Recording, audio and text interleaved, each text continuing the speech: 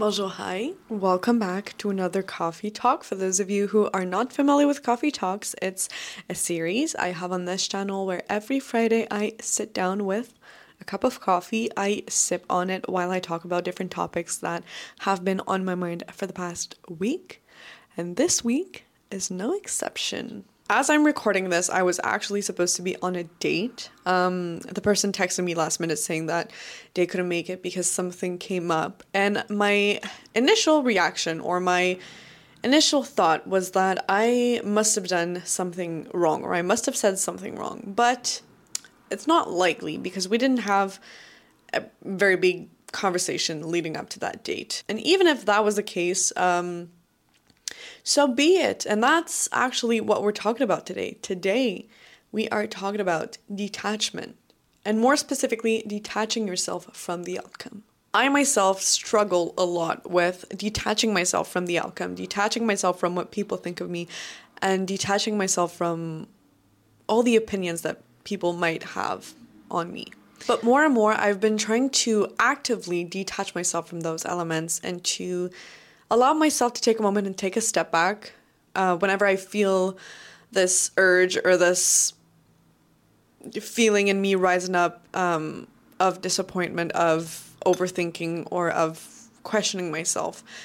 I now allow myself to rethink it and to honestly just, for lack of a better word, detaching myself from it. And don't get me wrong, being detached from the outcome and being detached from what people think of you or detached from their actions or their opinions or their thoughts and sayings does not make you numb. It's not numbing yourself. It's not becoming neutral to whatever happens. It's just not making it a bigger deal than what it is. And it's accepting whatever was, whatever is, and whatever will be. And that's essentially it. Because believe me, I have been the one reminiscing all these thoughts and overthinking everything and re-questioning everything and thinking I would do something wrong or said something wrong, and it being the reason why people wouldn't talk to me or wouldn't want to see me, when in reality, it's probably all about them. And again, as I said, even if it's something I said or something I did, it's in the past. What is done, and I can't go back. I can only move forward from there. And that's something I've always had some difficulty to do, because I've mentioned this in many previous coffee talks before, but I'm a nostalgic person. I like lingering on the memories and reminiscing it all in my head. And that's just not serving me anymore. It's honestly not serving me at all. And so I'm learning slowly but surely to detach myself. I'm not gonna lie to you, it's been hard. It's been hard because I'm a pretty expressive and emotional person. I tend to react very boldly in general when I'm happy, when I'm sad, when I'm surprised, when I'm angry, when I'm frustrated, when I'm disappointed. All of these emotions tend to be very out there, and it's really hard for me to hide these emotions, but sometimes I have to hide them in order to recollect myself and just think everything through and to give myself the opportunity to detach myself from it all. And if we're talking about detaching yourself from the outcome more specifically, honestly, it is so freeing, because personally, I tend to have a lot of expectations for what I do in life, for all of the goals I want to achieve, for the relationships I'm in, for the friendships I'm in, with my family, with my career, with content creation. I envision it, but it puts me in this place where I have expectations, where I'm very hopeful, but I also am too precise about how I want things to go. And so I'm expecting a certain outcome. And when that outcome is not realistic and when that outcome is not what actually happens, I often find myself being disappointed. But I'm the one who created it in the first place. I'm the one who created these expectations for myself. And so I'm the one who created the disappointment to start with, which, when you think about it, is ridiculous.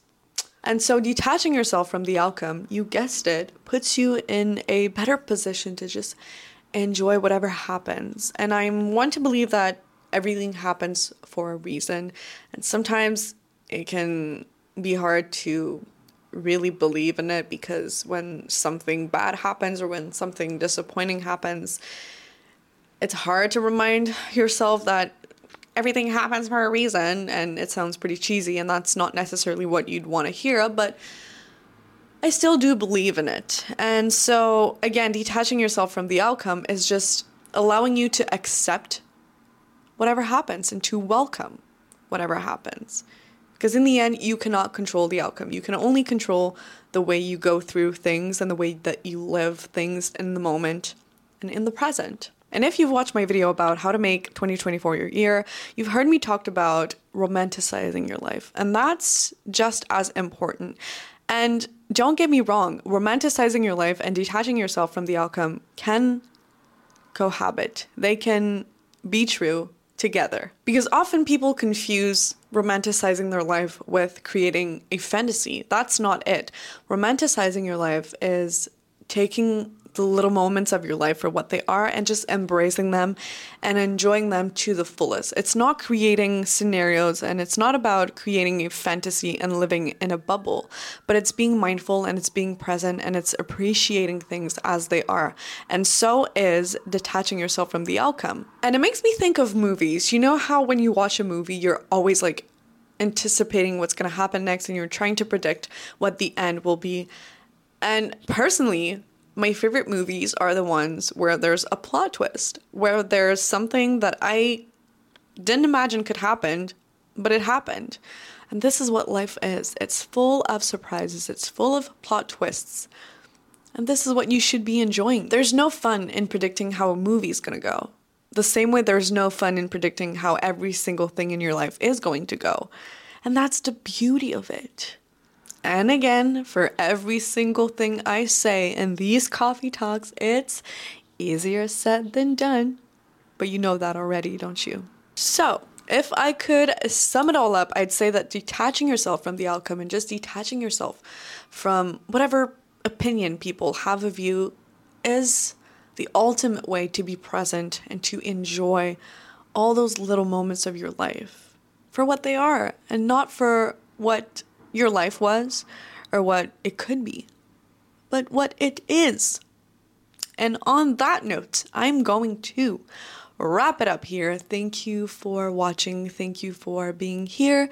Thank you for supporting me. I truly, truly, truly mean it. I know I say this every single time, but it's true. I do mean it. Hopefully, I have made a little difference in your day today. If you would like to make a difference in mine, you know what to do. I'm going to wish you une bonne journée.